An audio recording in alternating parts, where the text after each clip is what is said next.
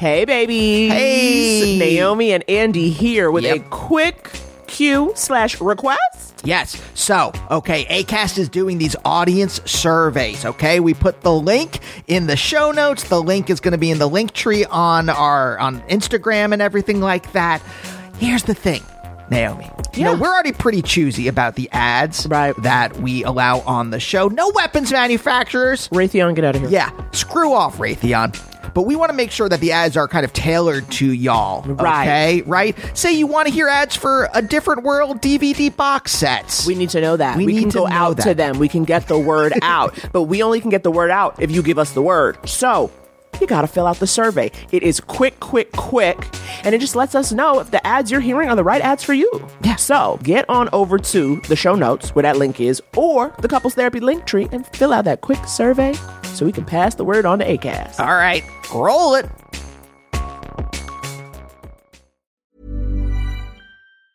Life is full of awesome what-ifs, and some not so much, like unexpected medical costs. That's why United Healthcare provides Health Protector Guard fixed indemnity insurance plans to supplement your primary plan and help manage out-of-pocket costs. Learn more at UH1.com. Hey, it's Ryan Reynolds, and I'm here with Keith, co-star of my upcoming film, If, only in theaters May 17th. Do you want to tell people the big news? All right, I'll do it. Sign up now and you'll get unlimited for $15 a month and 6 months of Paramount Plus Essential Plan on us. MintMobile.com/switch. Upfront payment of $45 equivalent to $15 per month. Unlimited over 40 gigabytes per month. Face lower speeds. Videos at 480p. Active Mint customers by 531.24 get 6 months of Paramount Plus Essential Plan. Auto renews after 6 months. Offer ends May 31st, 2024. Separate Paramount Plus registration required. Terms and conditions apply if rated PG. Open your hearts. Loosen your butts. It's time for Couples Therapy. Yeah, this podcast is Andy and Naomi's, where they can both laugh and hang with all their homies, talking excellent vacationing with brunches and cuddling, to messy situationships and conscious and coupling, from Netflix hookups to singledom with some Hulu, text, sex, regrets, or feeling on your new jubu. They gon' talk about it, yeah, you are invited, needing therapy, I guarantee, baby, we got it. It's Couples Therapy. Couples Therapy. Hello, everyone, and welcome to Couples Therapy. My name is Andy. And I am Naomi. We're a real-life couple. A real-life couple of comedians. And on Couples Therapy, we answer a couple different questions from a couple different listeners. Maybe you can hear Mabel clinking her little collar in the background. She be shaking it. You know what I'm saying? She got to shake it like a Polaroid picture when she walk around. Let you know that she's on the move. Oh, dear listeners, I have to tell you this. So I was recording an episode of my podcast, Beginnings, on just a couple days ago. And literally 2 minutes before it started, I get an alert from my bank on my phone. That's like, did you spend like $200 at this supermarket in Iowa? And I'm like, what? Oh my God! You didn't tell me it was in Iowa. Good God! Yeah, that's how they knew. They're like, you don't live in Iowa, do you? I don't think this dipshit that just spent 50 cents on a parking meter outside of Bed Bath & Beyond on Vine Street is now suddenly in Aurora, Illinois, or whatever. But it had to have been in paying for parking that these people got like your info or something. I'm wondering. Where did someone get the card? I don't know. Like 90% of the places that we, submit our credit cards to online are not actually secure. Yes, so yes, I think maybe probably was a lot of stolen. options. Yeah, definitely a lot of options. Ooh, maybe like the cat toy I bought on Instagram. Maybe that. Oh God, yes, you made a purchase on Instagram. Yeah, people know all your information now, Andy. I didn't know you got it off of Instagram. Well, yes. There was a cat toy advertised. It's like, are your cats depressed? And I'm like, yeah, maybe. And I just want things to be good for Squee and Prem. So I'm like, I will buy this scratchy toy that they do not like. They're not interested. So maybe that's how people got it. I don't know. But thank God for the alert, because then Andy had to shut it down. But it was just funny because weren't you like... My guests came on the screen. I'm like, hey, can you guys hold on 1 second? I have to call my bank. My credit card was just stolen. Oh my God. Very way, understanding guests. Also, yeah, great way to start a combo. You know what I mean? Like, you're already running on the momentum. They're like, oh my God, are you okay, sweetie? And then you're like, tell me about your earliest creative memories. That's how you get it in Beginnings. Naomi, before we get into the episode, I don't think we have time to play this whole thing. I just want to play a clip because this person has already called in with an update already. I love updates. Do you remember in Sashir's episode that someone called and they're like, how do I date in New York? Right. And then they called in with an update that they had met their Uber driver. Right. And they were like, Yes. now we're like kind of hanging out. Yes. Now we have an update from that update. Yes. And I just want to play this excerpt. Here we go. Right now, I have met an amazing person who I didn't know at the time was like pretty great. He's a bartender, and I met him because I realized that Uber driver guy was crazy. And he told me that he wasn't really black, even though he was black like me. Just for clarity, I am a person of color.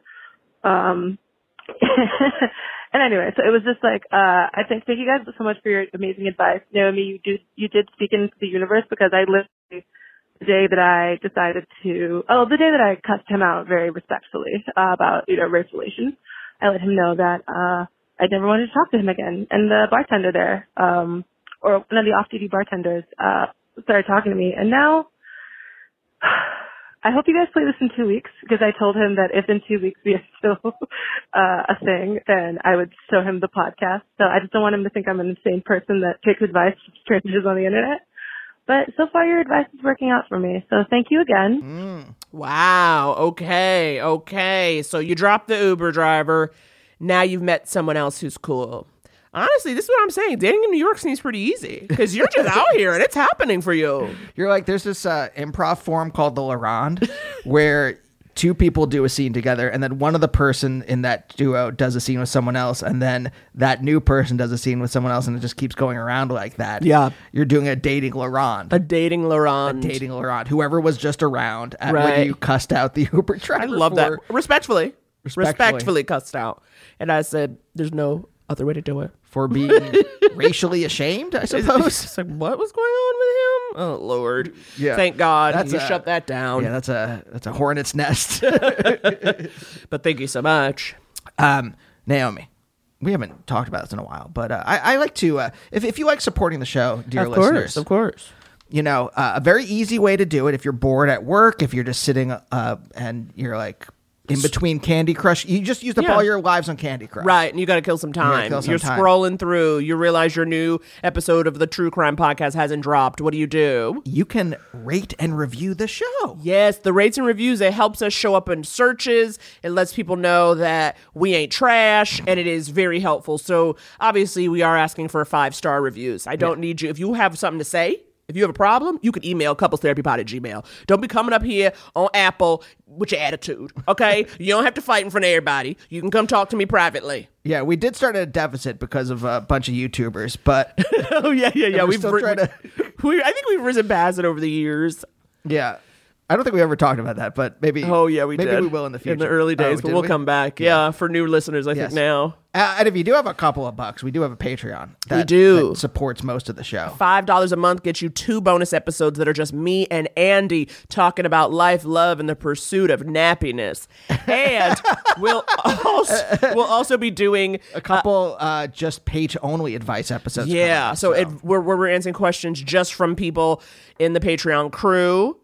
So you have that option too if you become a member of the Patreon for just $5 a month at patreon.com/couplestherapypod. Can I please stop plugging us and start plugging our guests? I know, it always makes me feel gross. It feels sick. But then I'm like, it doesn't really help the show. We have a dream guest, okay? Someone that Andy and I simply adore on screen. And now to talk to him off screen, this is the truth, the light, and the gift that keeps on giving. And I'm talking about Mr. Harvey Guillen, honey. Hello! You know Harvey from his work on What We Do in the Shadows. Perhaps you've seen him on Reacher on Amazon. Have you heard him on Human Resources on Netflix? Because that just dropped. The point is, Harvey is booked, busy, blessed.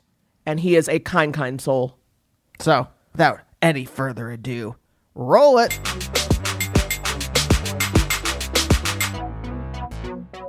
And that's really the energy you give to me, Harvey, as someone who's never met you, okay? I think of you as a calming, grounding force in this world. Would that be accurate to say? Or are you a ball of anxiety like everyone else? I don't know. I think no. I like that first definition. I just stopped, trying to be, a mold like a long time ago. So I'm just myself, and if you like it, you like it. And if you don't, and if it helps, it helps. And if it doesn't, then move on to the next thing. Wow, that's healthy. That's healthy. Yeah, that seems healthier than us. For someone, were you raised in Orange County? Is that true? I was born in Orange County, and whenever I say that, people are like, "Oh yeah, like Laguna." I was like, "No, in Santa Ana, the other side of the track." Like, Okay. No. And I was born and raised until I was about 6, and then I moved. My dad's construction company kind of moved all over, so I kind of lived everywhere. I was like a vaudeville kid. I would spend a year in Hesperia, and a year in Las Vegas, and a year like we moved everywhere, and it was like everywhere you went was like a new circus, and you're like, you meet friends, and you like, I think I became a performer because I love making people laugh, but also I really do like the actual, I think I was like in a traveling vaudeville, act before or something. I always wanted a stage mom. Like I wanted my mom to push me, and I wanted her to take me to audition. She was like, "No, estás loco." And I was like, "Please." And just like, "Don't you think I should like really practice really hard on my tap?" And it's like, "No." And it's like, I would have been like any Hollywood stage mom's like dream child. And you can never blame the parent. It was my fault. I wanted it. But then, like, obviously now, you're working, you're successful. What do your parents think of it now? Back when you were like, "Come on now, we have a plan," and then being like, "Sit your ass down." It's funny because I remember I wanted to become an actor when I was like 5, and I was watching like Annie, and I fell in love with the idea of these like kids who were like in rags and poor, and I was like, I'm poor. Like I was like, wait, you poor? And they're on TV, and I was like, I thought it was a movie because we didn't got money for going to theaters. Like theater was like a luxury, like going to the movies. Yeah, that was a luxury. We didn't do that, and so I thought it was a TV show, and it was just playing Annie over the winter break. And I remember looking at Annie and looking at my mom. Like, I want to be that mom when I grow up. I want to be an orphan. She looked at me weird. So it was just that's how it grew. And she was like, "No." Yeah. She said, that's for rich kids. And I was like, "For rich kids? Well, you got to be rich to play poor on television." Mm-hmm. Yes, actually, she knew. Your mama knew. Uh-huh. And she said, I got really disappointed. And I was like, "What do you mean I can't do it?" So no, I said, "You can't do it." I said, "It's just going to take, if that's what you want, you can, anything you want is possible. Nothing can get in your way, but it's not going to come easy." And I was just like, so from that day on, I was like, fine, then I'm going to do it. And I kind of threw myself into it. I remember there was a fellow thespian at school. We wanted to be on Disney Channel. We were like, "Oh my God," we practiced the little, yes, you're watching Disney Channel. And she said, "They're doing a drama class at the community like center or something." And I was like, "Whoa, drama." It was an improv class. And I was like, "We have to go." And she asked her mom for the money, which is like $12.50. She gave her 20. I asked my mom for money, and she was like, "That's local." Like, it's just like, we're not giving you money to go and like play around. So I said, "If I get the money, can I do it?" She goes, "If you get the money, you can do whatever you want." And I said, "I'm 6 years old. This is good. This is a good idea. Good job, Harvey."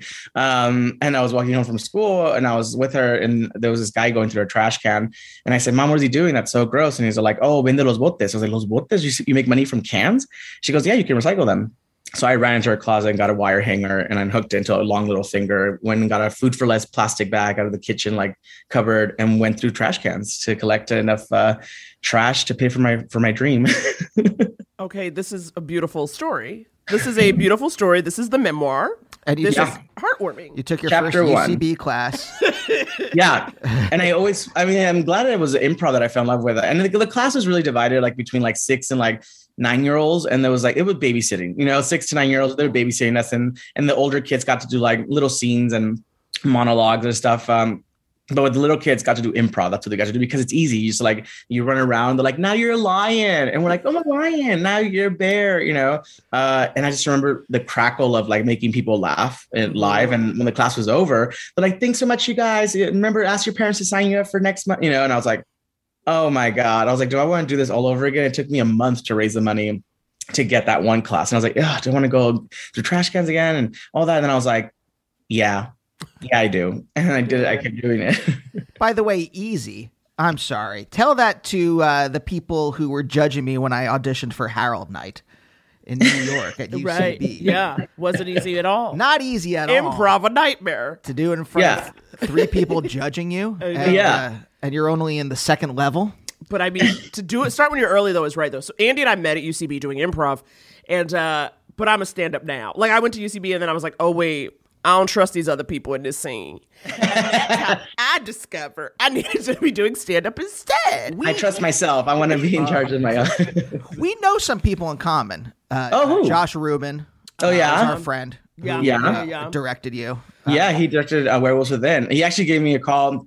It was like that January before the pandemic happened. And he was like, he sold me on it because I was like, I don't know. It's just like the idea of it, I was like werewolf. And like, I was like, the genre that I'm already doing is kind of like a, horror comedy. So I was like, oh, I don't want to do another, I'm going to be known as the horror comedy guy, and then he sold me on the story. He's like, no, it's this and this and the character. And I was like, you really have a vision. Like he really was clear about his vision, which is sometimes scary because when you're on stage, you have to trust the other person's vision. It's like, I don't trust these people, So when I heard him say what, he was promising and he delivered and he did it, went above and beyond. And it was one of the best experiences. Like, Michaela Watkins, Sam, like everyone in that cast. I was like, how did you rally this amazing cast? And that's, another deciding factor. I was like, wow, you really, know how to like put together a cast. And it was one of the best experiences. We didn't know we were about to go into a pandemic. Actually, we shot that up until the day they shot, everything shut down. Like we were in the middle of the Catskills up in upstate New York, and we didn't have internet and we didn't have TV in our cabins. We were actually staying in cabins. And so we were like, living our lives. We're like, this is nice. Like, we're not like locked into our phones. We're not like seeing what's going on in the outside world. And like looking back, I was like, wow, we were so naive. And like people were whispering, like, the crew was like, I think there's something going on. Like, and I was like, yeah, sure. And like, someone's getting sick, It's like a disaster film. And I got to the airport and it was like, everyone was wearing masks. And I was like, what's going on? And then I got to LA and the freeways were empty, which I've never seen in my life living here. Yeah. And I was like, what's happening? And then then I got home, saw my family, had dinner with a friend, and it was eerie at dinner. Like we were both so naive. He was an actor as well. And he was just like, I just got back like 2 days ago. What's going on? And I was like, I know it's because, what's happening. And then it was like the next day, California was like shut down. And I was like, oh my God, I should have stayed in the Catskills. I was just thinking the Catskills is where you want to be. And me just like, oh, you're like, I am socially distanced naturally. Because I'm in a mountain. Wait a second. I got a question. So how you moved around a lot when you were younger, right? You said like after the age of 6, like how often were you moving around? Pretty much like every year for a while. Like, so I made a joke out of it. I feel like an old GI or something. Like I go from from city to city. I make friends with the locals and then I go to the next school, and the other school that I just left would send me pen pal letters.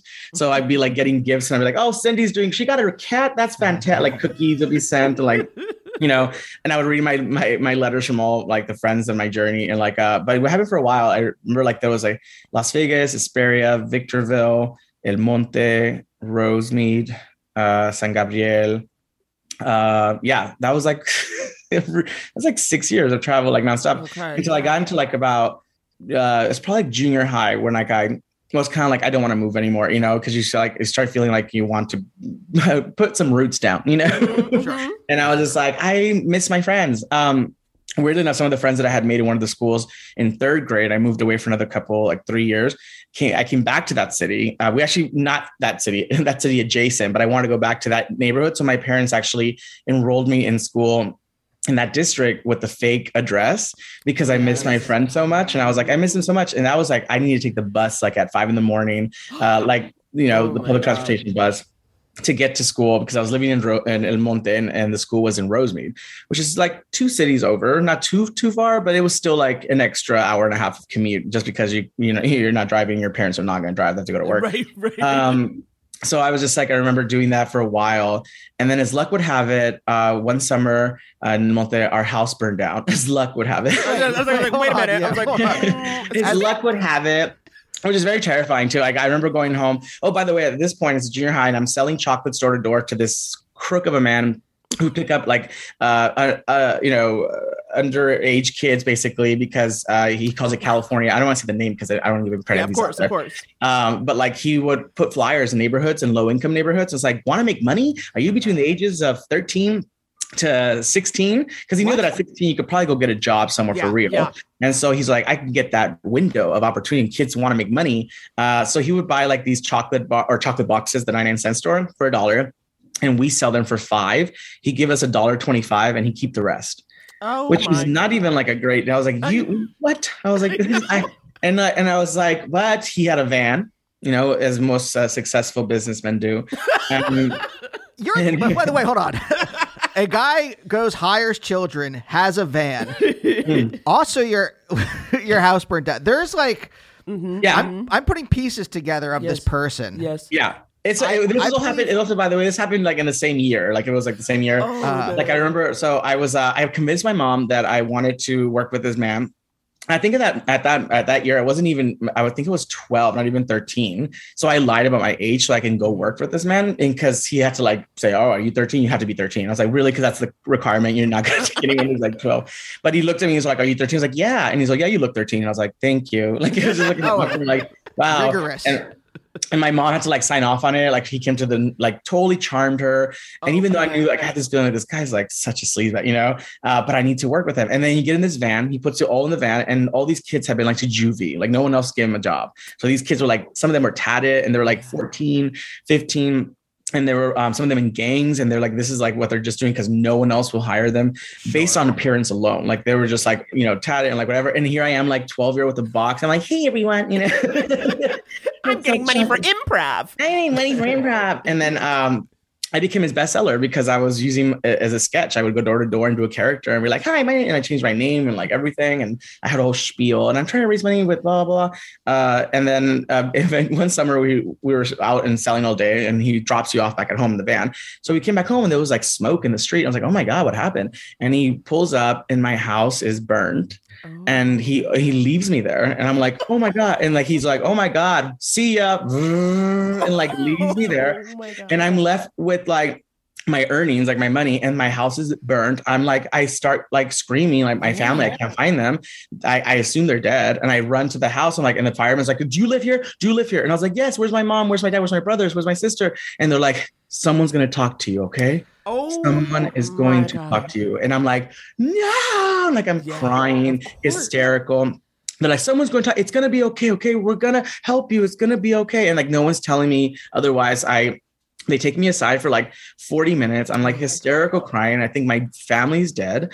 I'm just like emotionally like trembling. I'm an orphan. I'm literally Annie right now. Like, you know, but like, it's not fabulous. Okay. You're not singing. You're not dancing. I'm not singing. I'm not dancing. And then I'm crying. And then I think I hear in the back of my head, I think I'm hallucinating. I think that I hear like my dad's voice, and I'm like, oh my God, I can hear him. He's talking to me. I can hear him. And then it's just like, it gets louder and louder and louder. And he just says my name, and I turn around, and there he is, way in the back of this like property with the rest of my family. They have been kept over there. No one bothers to tell me that my family's okay. They kept us separated. And I'm just run to them, and I'm like crying. And I was like, oh my God. And it was just like, someone had played, it was summertime. So someone was playing with the smoke ball, and they played and they threw a smoke ball, and they're like, in the neighborhood that we lived, there was tons of fireworks, illegal fireworks all the time. And there was dry bush on the top of the house, and it caught on fire. And so the roof completely gave in. Everyone made it safely, but that was the most like terrifying, like 40 minutes of my life.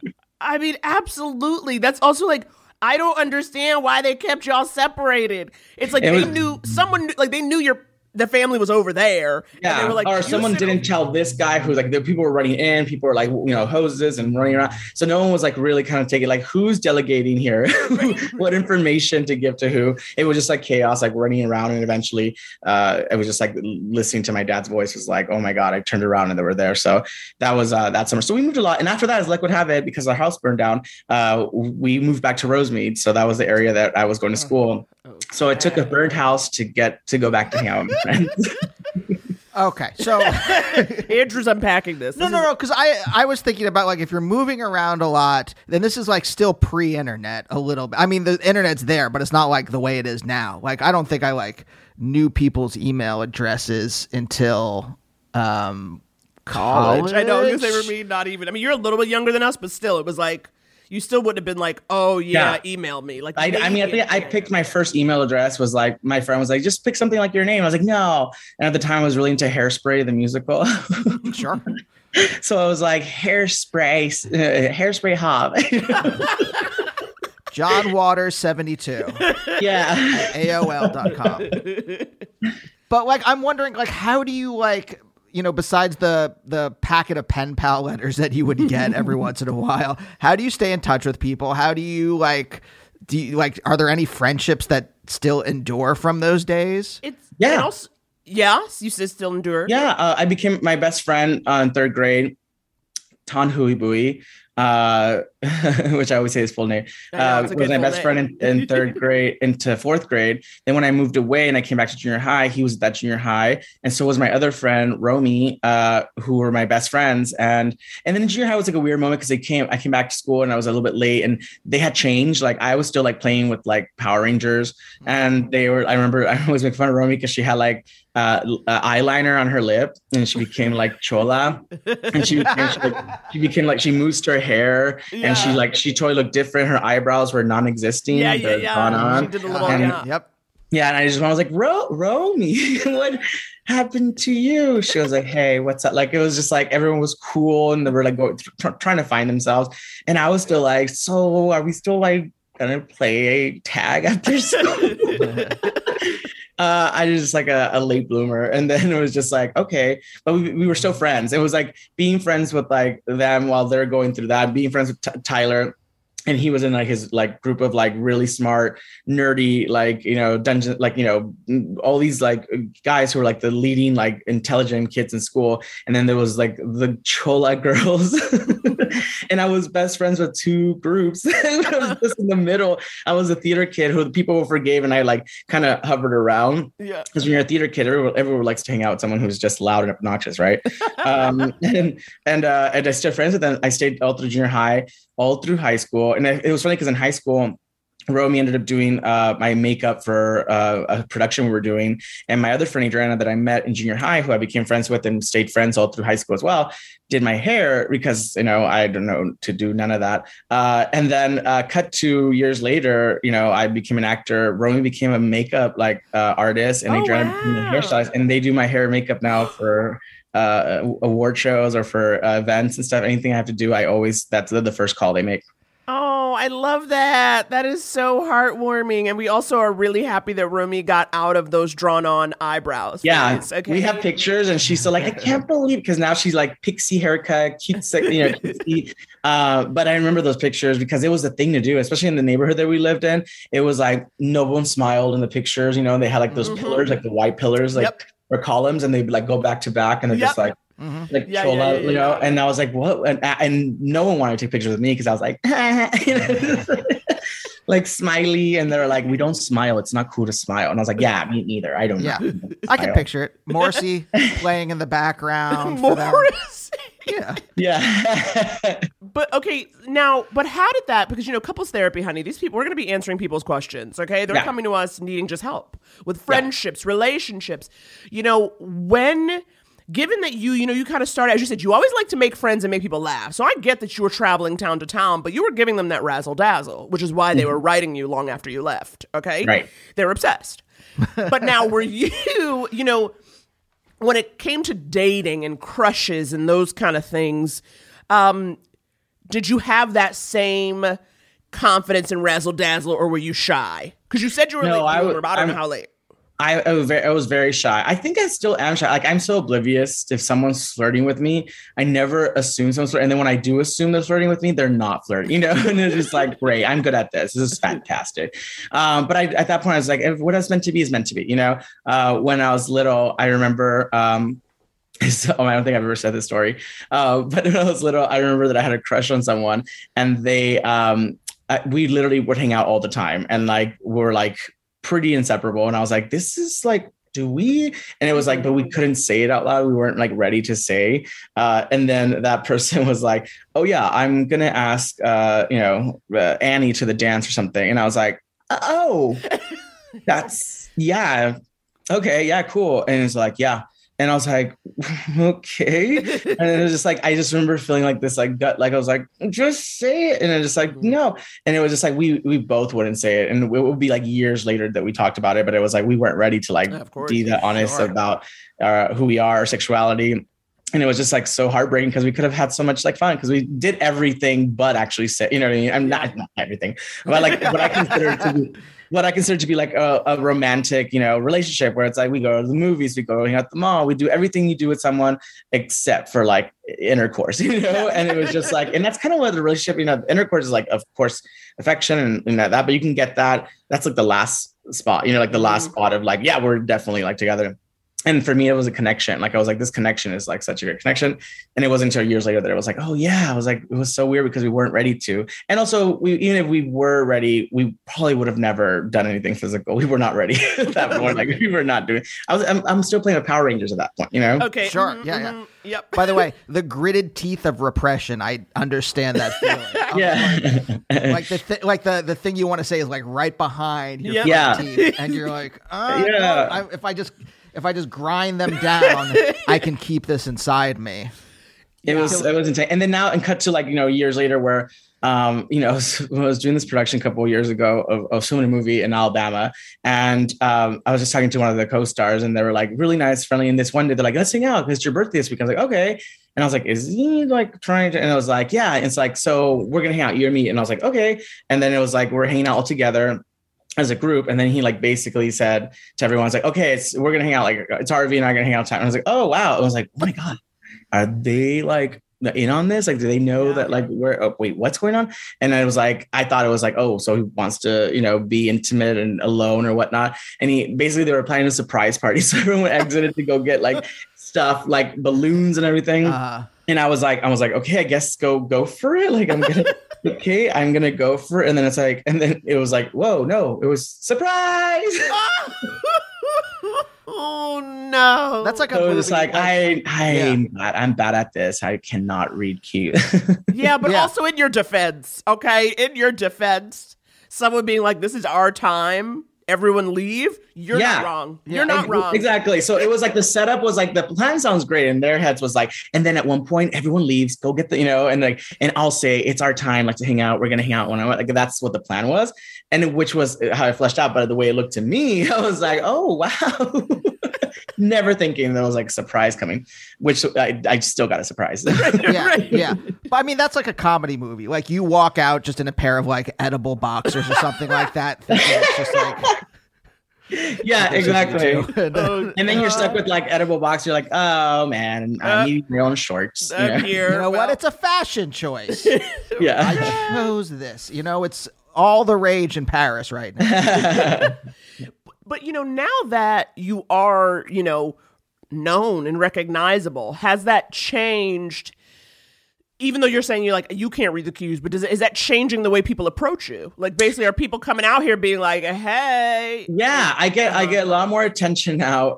Sometimes even from people that I've known for a while, and then it's like, "Hey, we should definitely hang out." And it's like, Los Angeles. Okay, I was like, I've been here for like a while, like you just now, and it's like no, like, but now it's like, and it's weird to like maneuver through those waters because you never want to go out with someone who likes you for the wrong reason, you know what I mean? Yeah. Or for like the status or height or whatever.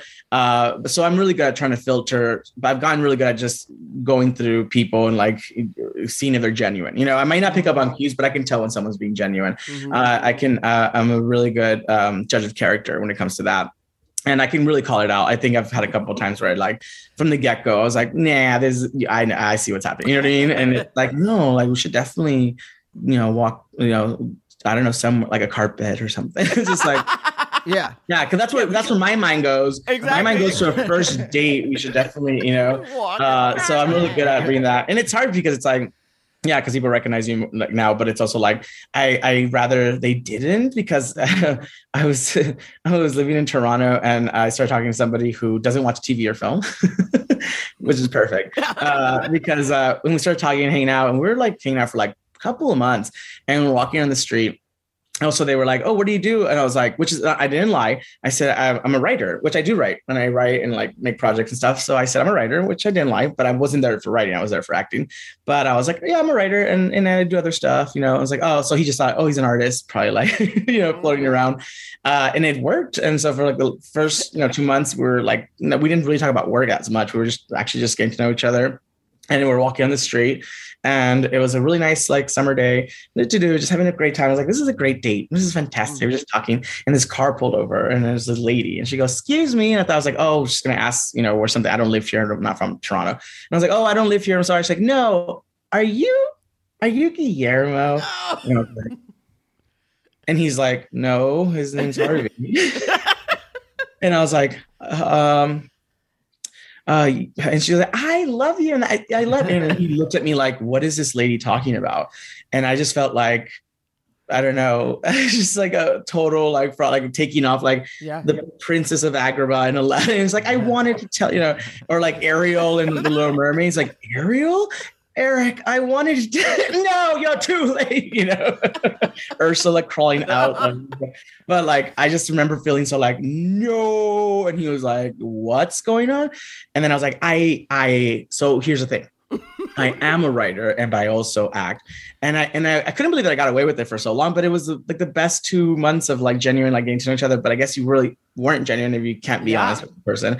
But it was nice because they weren't talking about work. They weren't talking about like their favorite episode, or like their favorite thing. So it was nice to like meet with someone one-on-one, and it didn't matter what I did as a profession.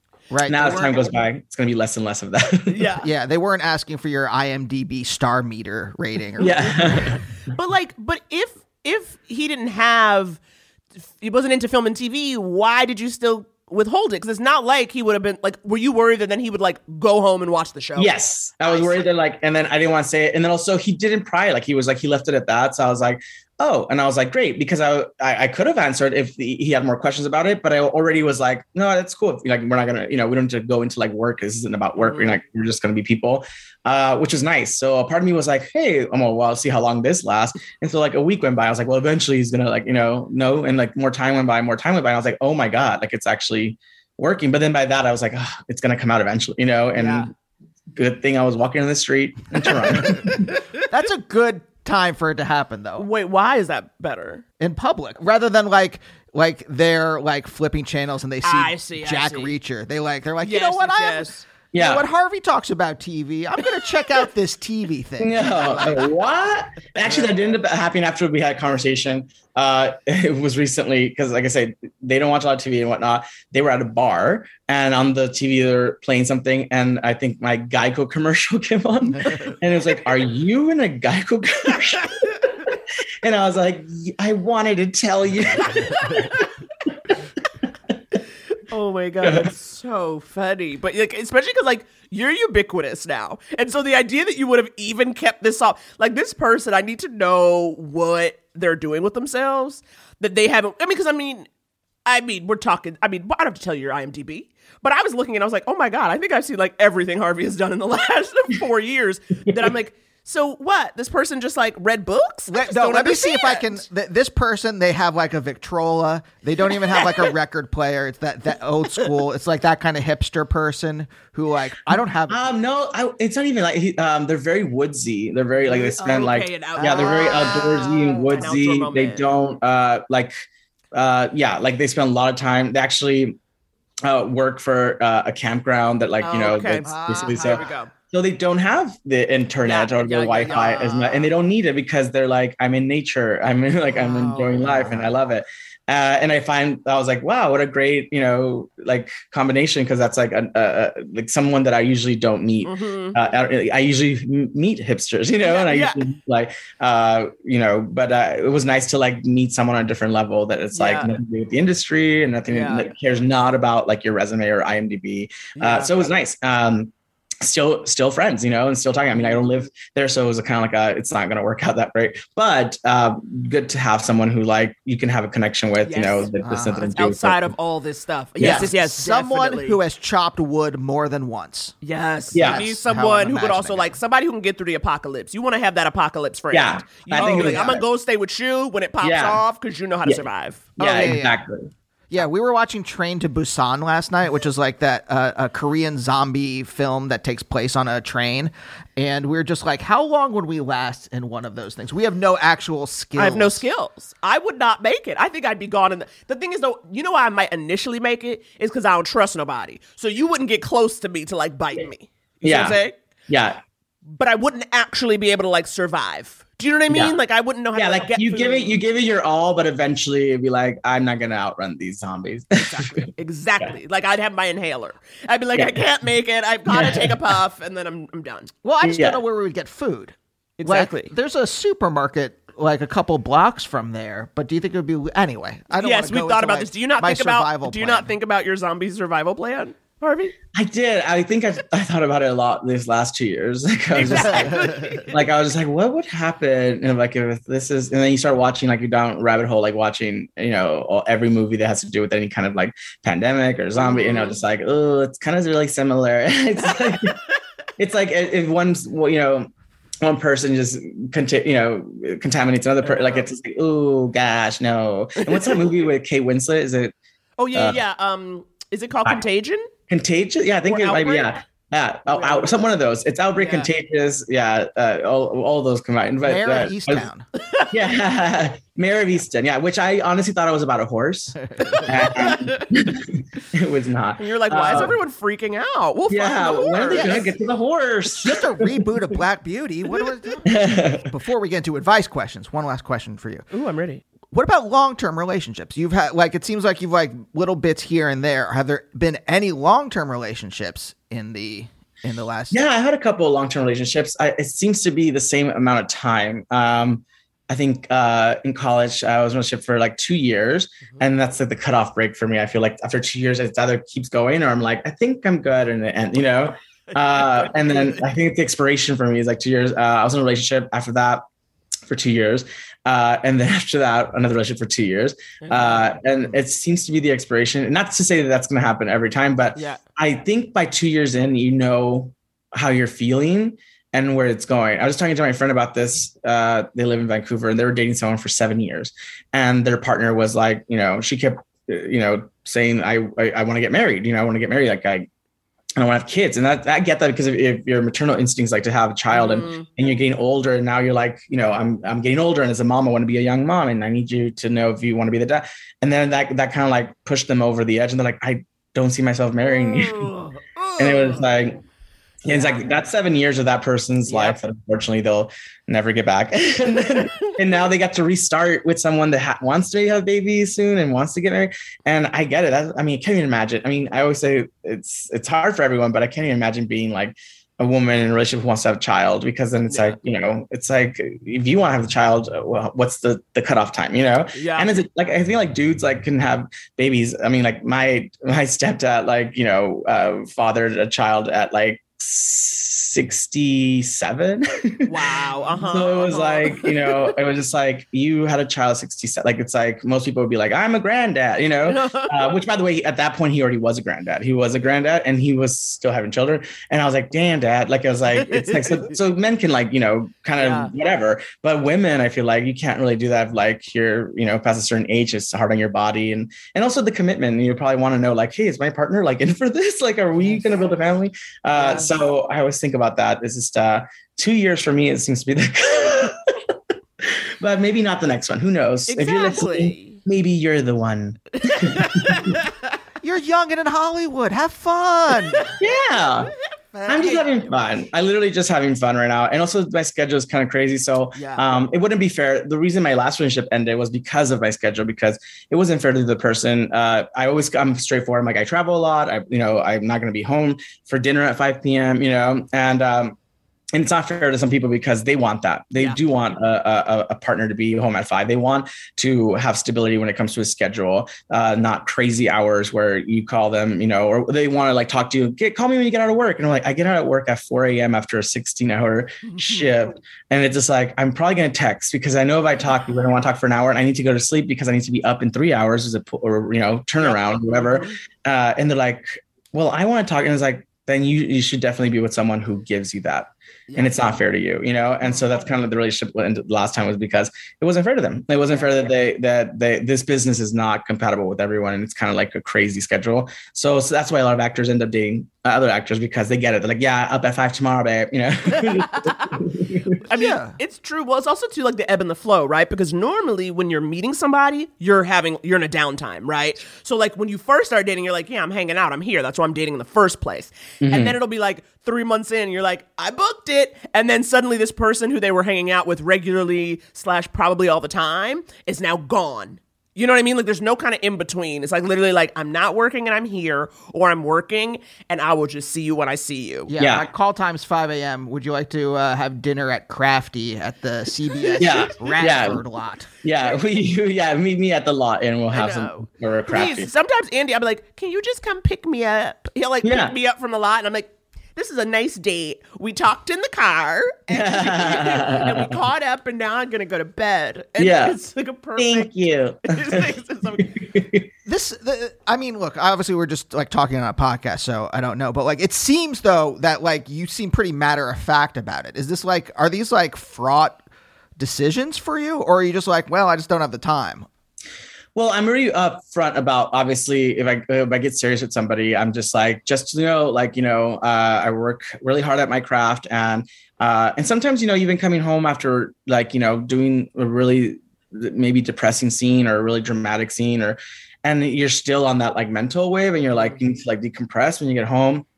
I always compare it to like this episode I saw one time of Sex and the City when Sarah Jessica Parker's character comes in and someone's there and I guess they always say, hey, babe, what's that? Like the first thing in the door. And then she's like, can you just shut up for like 2 minutes? I'm going to go in there and just leave me alone. Like, it's just like, and at first when I saw that episode, I was like, oh my gosh, she's being so rude. I mean, and then it wasn't until like, oh my God, I get it. Because it's like, when I get home sometimes, I don't want, and Whoopi Goldberg said, I don't want anyone in my damn house.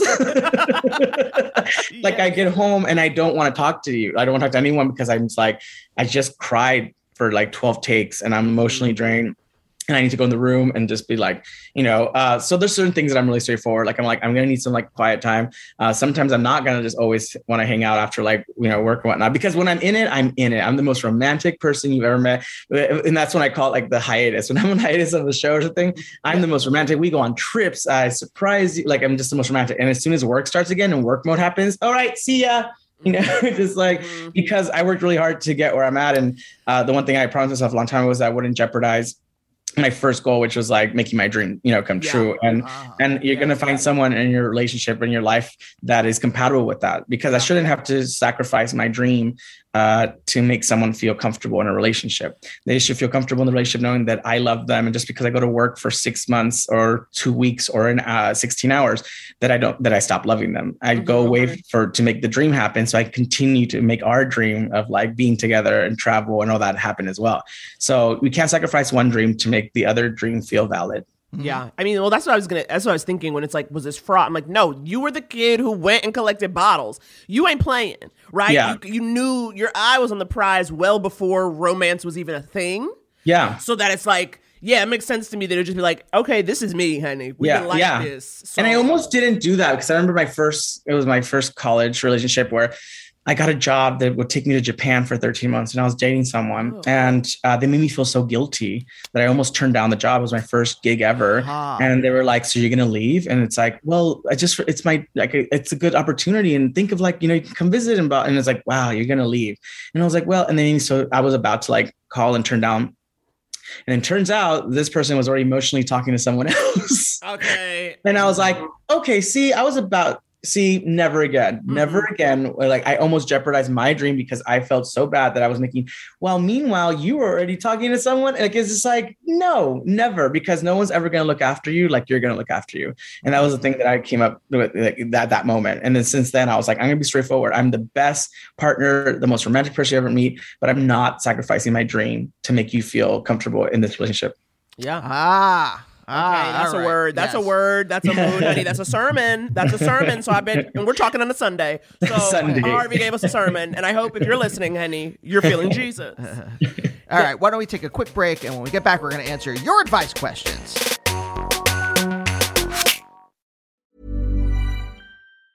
When you're ready to pop the question, the last thing you want to do is second-guess the ring. At BlueNile.com, you can design a one-of-a-kind ring with the ease and convenience of shopping online. Choose your diamond and setting. When you find the one, you'll get it delivered right to your door. Go to BlueNile.com and use promo code LISTEN to get $50 off your purchase of $500 or more. That's code LISTEN at BlueNile.com for $50 off your purchase. BlueNile.com, code LISTEN. There's never been a faster or easier way to start your weight loss journey than with PlushCare. PlushCare accepts most insurance plans and gives you online access to board-certified physicians who can prescribe FDA-approved weight loss medications like Wegovy and Zepbound for those who qualify. Take charge of your health and speak with a board-certified physician about a weight loss plan that's right for you. Get started today at plushcare.com/weight loss. That's plushcare.com/weight loss. plushcare.com/weight loss. Hiring for your small business? If you're not looking for professionals on LinkedIn, you're looking in the wrong place. That's like looking for your car keys in a fish tank. LinkedIn helps you hire professionals you can't find anywhere else, even those who aren't actively searching for a new job but might be open to the perfect role. In a given month, over 70% of LinkedIn users don't even visit other leading job sites. So start looking in the right place. With LinkedIn, you can hire professionals like a professional. Post your free job on linkedin.com/people today. And we're back with Harvey Guillen, honey, to help you handle your scandal. Now, Harvey, honey, we get DMs. We get the DMs on Insta. We get the DMs on Twitter. We get emails at Gmail. We get voicemails. These people are coming to us all kinds of ways. And we just have to open our hearts and loosen our butts for them. Okay? All right. Mm-hmm.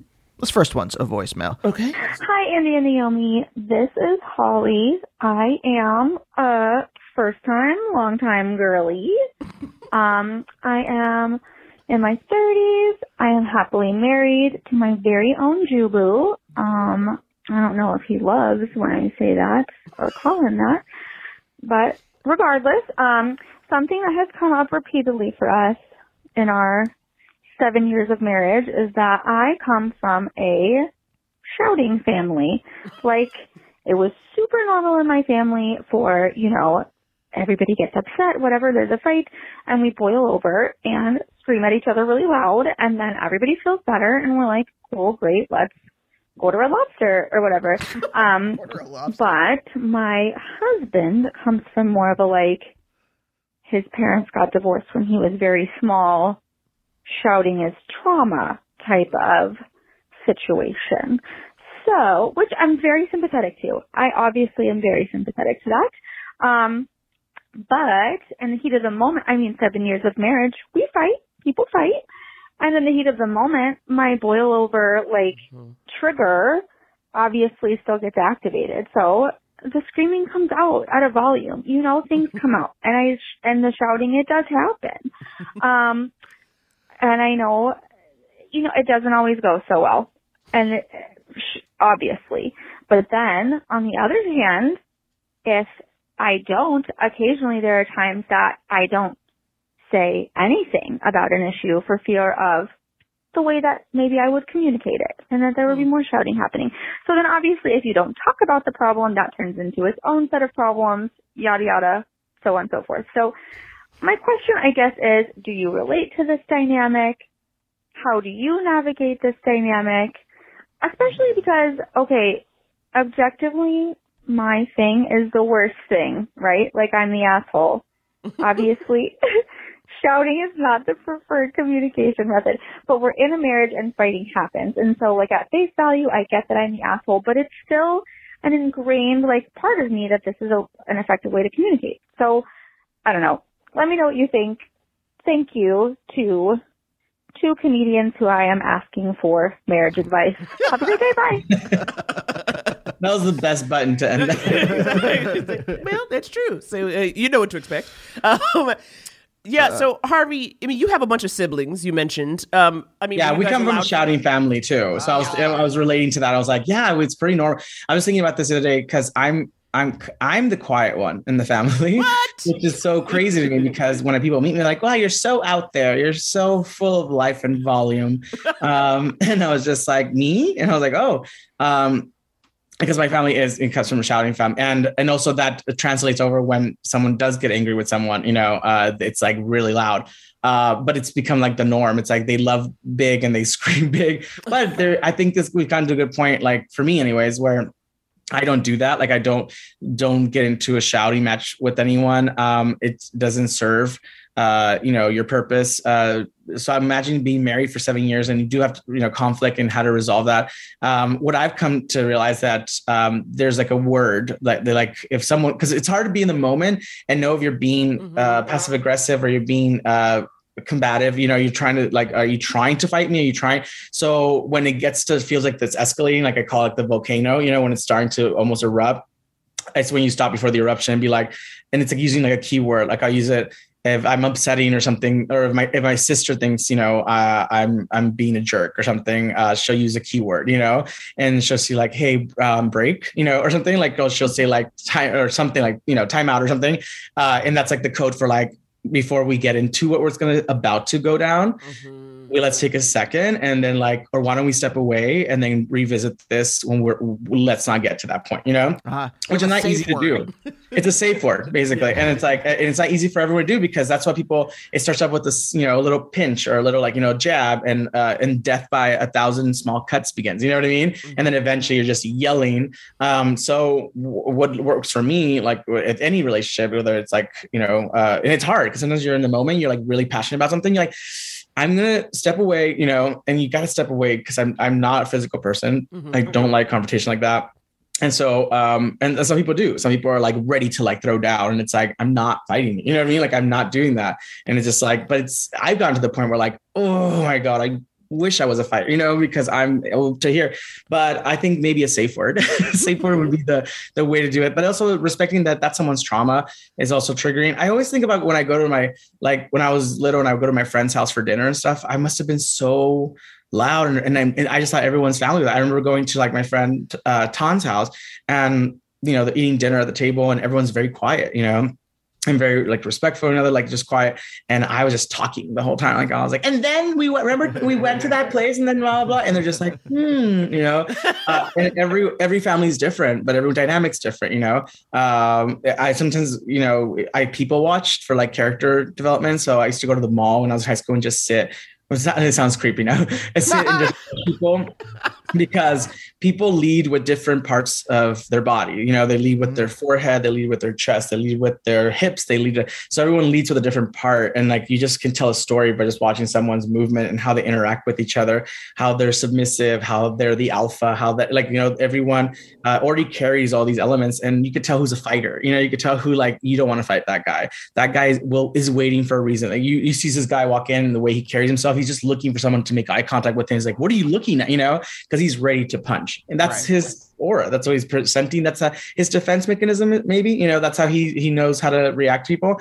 And then there's people who you could tell would never want to even have a conversation. Like they're quiet and like mousy, and it's just like, not everyone has the same language. So everyone has to come to happy medium ground and have some kind of safe word and be like, I don't want to fight. And I know you want to fight. Why don't we just meet halfway? And then what's the problem? Let's just resolve the problem, Yeah. Let's meet halfway and fight someone else. Yeah. Yeah, that's good. I come from a shouty family too. And I know that like for a long time up until, I don't know, Naomi, when do you want to put the demarcation line? To me, fights with people were like battles to the death. Like my ego needs to dominate the other person's ego. I need to be the supreme person. And, 50% of the time I would realize halfway through an argument that I was wrong, but you're too late. You're already too deep. You're too deep. So I would just try to exhaust the other person, even though like the logic in my head was like, no, they're right. You're wrong. You better do something. And that's like the thing, right? Okay, if was it a physical or you was verbal? Like verbal. Oh yeah. Yeah. See, the thing is with me, like I don't get physical, but the same way. Like my words can sometimes cut you deep. You know what I mean? And so for me, I have a friend, Sarah French, who said this once, and she said, because I got into a verbal confrontation with one of our friends because this is something really disrespectful to the other friend. And I called him out on it. And I was like, well, that's not good. And it's like, well, I can, and they were trying to be snarky and like, I can do whatever I want. And it's like, no, you can't, and it's like, you got to be held responsible for your action, And so I started a verbal thing, and it was like, I think it was like on our Facebook page or something, where it was just like back and forth, and everyone's watching this and just like eating popcorn and watching like chat. And then my friend Sarah's like, Harvey's like, I will never get into a fight with you because I will race you. I will race you in a mile marathon. I will never get into a fight with you because you have a way with words where like, it's like, I was just watching that and watching that other person just slowly just come undone and crumble into dust. And I was like, yeah, I'm really good with words. I'm really quick with my words, and you throw me something. Oh no. Cut. And then they come back with the wounds, like, no, but I'm still gonna, like, nope, no. And like cut them again. And eventually you're just like a pile of dust. And it's like, I won't fight you physically, but you don't want to go head to head with me on like a verbal fight because I won't back down. Like you said, it's just like, what it's, even if I may be in the wrong, which I don't say I'm in the wrong because, I pick my battles really wisely, but yeah, once you go in with words, it's like, it's over. Okay. Yes. You have been warned. Yes. Okay. If you're listening to this and you run into Harvey and you want to start something, you already been warned. He done told you. So, but this is the thing. So that's why I said, I don't know when you want to like put the demarcation line. This is obviously like after I started therapy. At some point I learned that if I was wrong and I recognized that and like I was paying attention in the moment, say you're sorry. Mm-hmm. Say, you know what? You're right. I'm sorry. And just end it there. Yeah. Yeah. And that's my real like conflict resolution knowledge that I've gained in this life. Stopping it. Yeah, definitely. I mean, but it's also the same thing with me, like early on, like I'm a black woman. We loud. And like people think we're angry when we're not. And that was like a big thing when Andy and I kind of in the early years where he would be like, you know how like nothing makes you madder than somebody telling you to relax. So he would be like, it's fine or something like that. And it's like, I need to learn because there are times where I'm just loud, but I'm actually not mad. It's more like the passion of it. So I'm like, it did take us time to almost kind of figure out our cultural language around that because he's loud if he's fighting. Whereas like, I'm just loud if I'm heated about anything, and just kind of being like, okay, we're not fighting right now. But also the one last thing I would say before we do our second question is like, this person, Holly, needs to also like, when you're mad about something, but you're afraid about how it's going to come out, write it down first, just so you have it and let it go. Because that's the one thing I don't like is when you said, sometimes I just don't say anything at all because I'm worried it's going to come out bad. So like write it down so you have it and you get it out and you get clear about what it is you're actually mad about. And then like when you're not so heated, you already kind of have your thoughts collected and you know the language you want to use. And then when you're not mad, you can be like, hey, can we talk about X, Y, or Z? Like how Andy don't want me leaving all my clothes hanging over chairs. And I said, okay, fine. But he has got to tell me that in a calm moment. And I do. Exactly. You have to do it calmly. Okay, we have one more question. All right. Well, actually, why don't we do this? This is another voicemail. Okay, I love a voicemail. All right, here we go. Hi, I'm calling. I have a question about my girlfriend. We've been together for 7 years. She's currently unemployed, and I am working and going to school. She is a Palestinian princess and a domestic goddess and usually, like, holds down the house. Like, we work together, but she definitely does her fair share plus. And she's a great cook, which is amazing. But since she's been unemployed this last year, she has, not the whole year, but, like, recently stopped doing anything in the house. And we also adopted a new cat, which was, like, her idea, which is great. But then, like, it's gotten so bad to the point that she, like, the other day dropped a piece of toast, left it there, went out and did some shit, came back, and the toast was still on the floor. And I'm, like, not as organized as she is, but, like, I can't handle toast on the floor. Anyways, my question is it my turn to just pick up the slack and hold it down, even though I'm working and going to school, because she's done it for so long? Or is there some type of happy medium we need to figure out? Anyways, thank you. I love you guys. Bye. Toast on the floor. Toast on the floor. That is what a beautiful picture for what depression is like. Exactly. It's like you're not working and you're like, fuck it, I hate everything. I mean, did you ever go through depression mode, Harvey, when you like weren't working, Or have you dated someone with depression? Yeah, I have. Because, especially, dating other actors, there's like highs and lows and like, you're not always on the same high, it's like someone's like working, the other one's not, which is, it gets a little bit depressive, I guess, or melancholy, or even competitive, actually, and just like, and that's not healthy.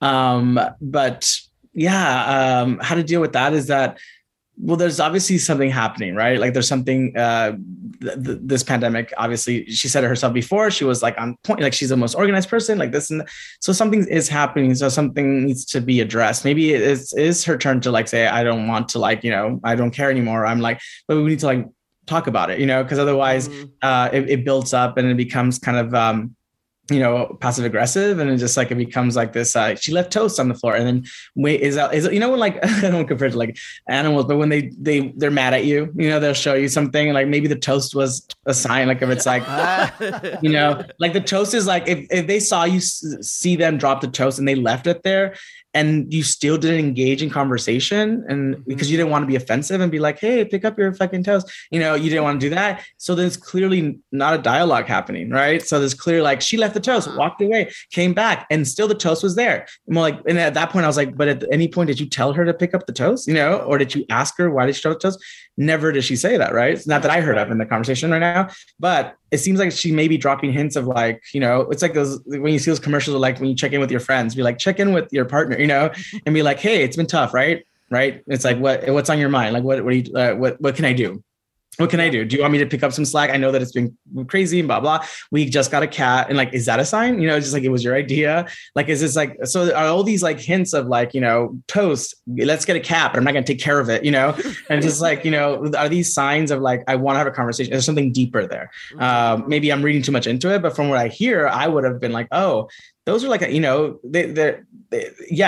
been a crazy year for everyone, but it's also like now that things are picking up, and then some of the habits you picked up in the middle of the pandemic linger into when we go back to normality, then clearly something's not right, and people are allowed to change, and we can shift and be like, okay, now I'm the slacker and you be the one who goes out and like works, 15-hour days or whatever, but then have that conversation, be like, I'm not doing the dishes anymore. I've done it for the last 2 years. We're switching role. So that's a dialogue. And I don't think there's a dialogue happening where, why did you leave the toast there? That's my biggest thing. Why is there toast on the floor? Absolutely. Yeah, cry for help. I didn't think about that when I heard this. Yeah. And I also think too, because the caller, you're saying, you're like, I work and I go to school. So I know you're busy. So I think another thing too, to kind of get that conversation started, first of all, like, yes, honey, what is this toast about? But then also, you need to know before you go in what you're capable of doing. So for instance, if you're like, I really don't want to fuck with laundry, but I will do the dishes or I will clean the litter box, I think it's going to help you to go in and say, hey, would it help you if I took up X, Y, and Z that are things you can do? Because don't say you're going to do some stuff that you're really mad about doing, and then every time you come home, you just huffing and puffing as you do the thing. Yeah. So you have to be really like, know that going in and like offer that up first. And the cat, what about the cat? Like, let's get a cat and now I'm going to take care of the cat. It was her idea. And that sounds passive aggressive too, right? Like, it was her idea. And it's just like, sounds like you're not, this conversation should be had with your partner saying like, I didn't really care to get a cat, but if we're going to get a cat, I didn't want to get the cat. So we're going to split the duties, or we shouldn't it's like bringing a child into a loveless marriage. It's like, don't have a child if you're not like, it's like the child will save us, And that's not that I'm saying this, absolutely not saying about this relationship. I'm using it as an example. I'm saying like, don't bring a third party and like another thing to add to your list. You got toast on the floor. You don't have time to take care of a cat. Like, you gotta I thought the cat was going to eat the toast. When you said there was toast on the floor, I said, okay, the cat going to eat the toast. Now we don't have a problem. It's like a couple on the rocks that opens up their relationship. Yep. Where they're like, this is going to do it. This is the thing that like, this is good for us, right? This is good for us. Oops, I dropped the toast.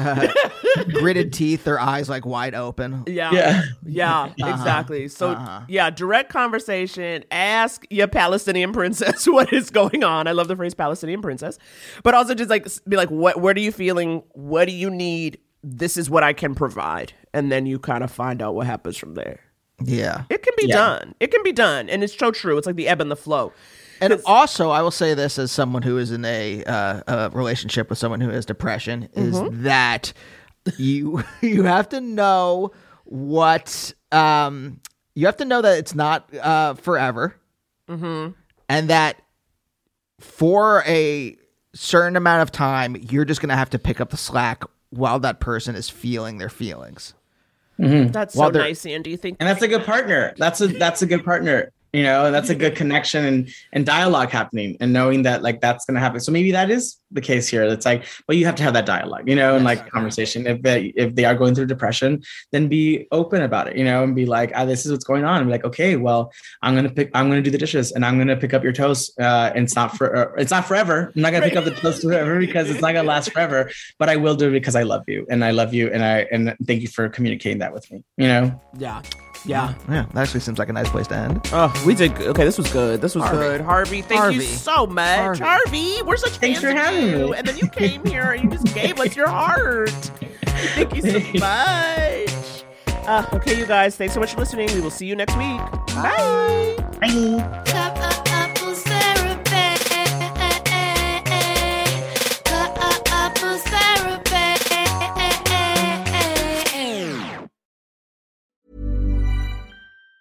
Hi, I'm Daniel, founder of Pretty Litter. Did you know cats tend to hide symptoms of sickness and pain? I learned this the hard way after losing my cat, Gingy. So I created Pretty Litter, a health monitoring litter that helps detect early signs of illness by changing colors, saving you money and potentially your cat's life. Pretty Litter is veterinarian developed, and it's the easiest way to keep tabs on your fur baby's health right at home. Go to prettylitter.com and use code ACAST for 20% off your first order and a free cat toy. Terms and conditions apply. See site for details. Planning for your next trip?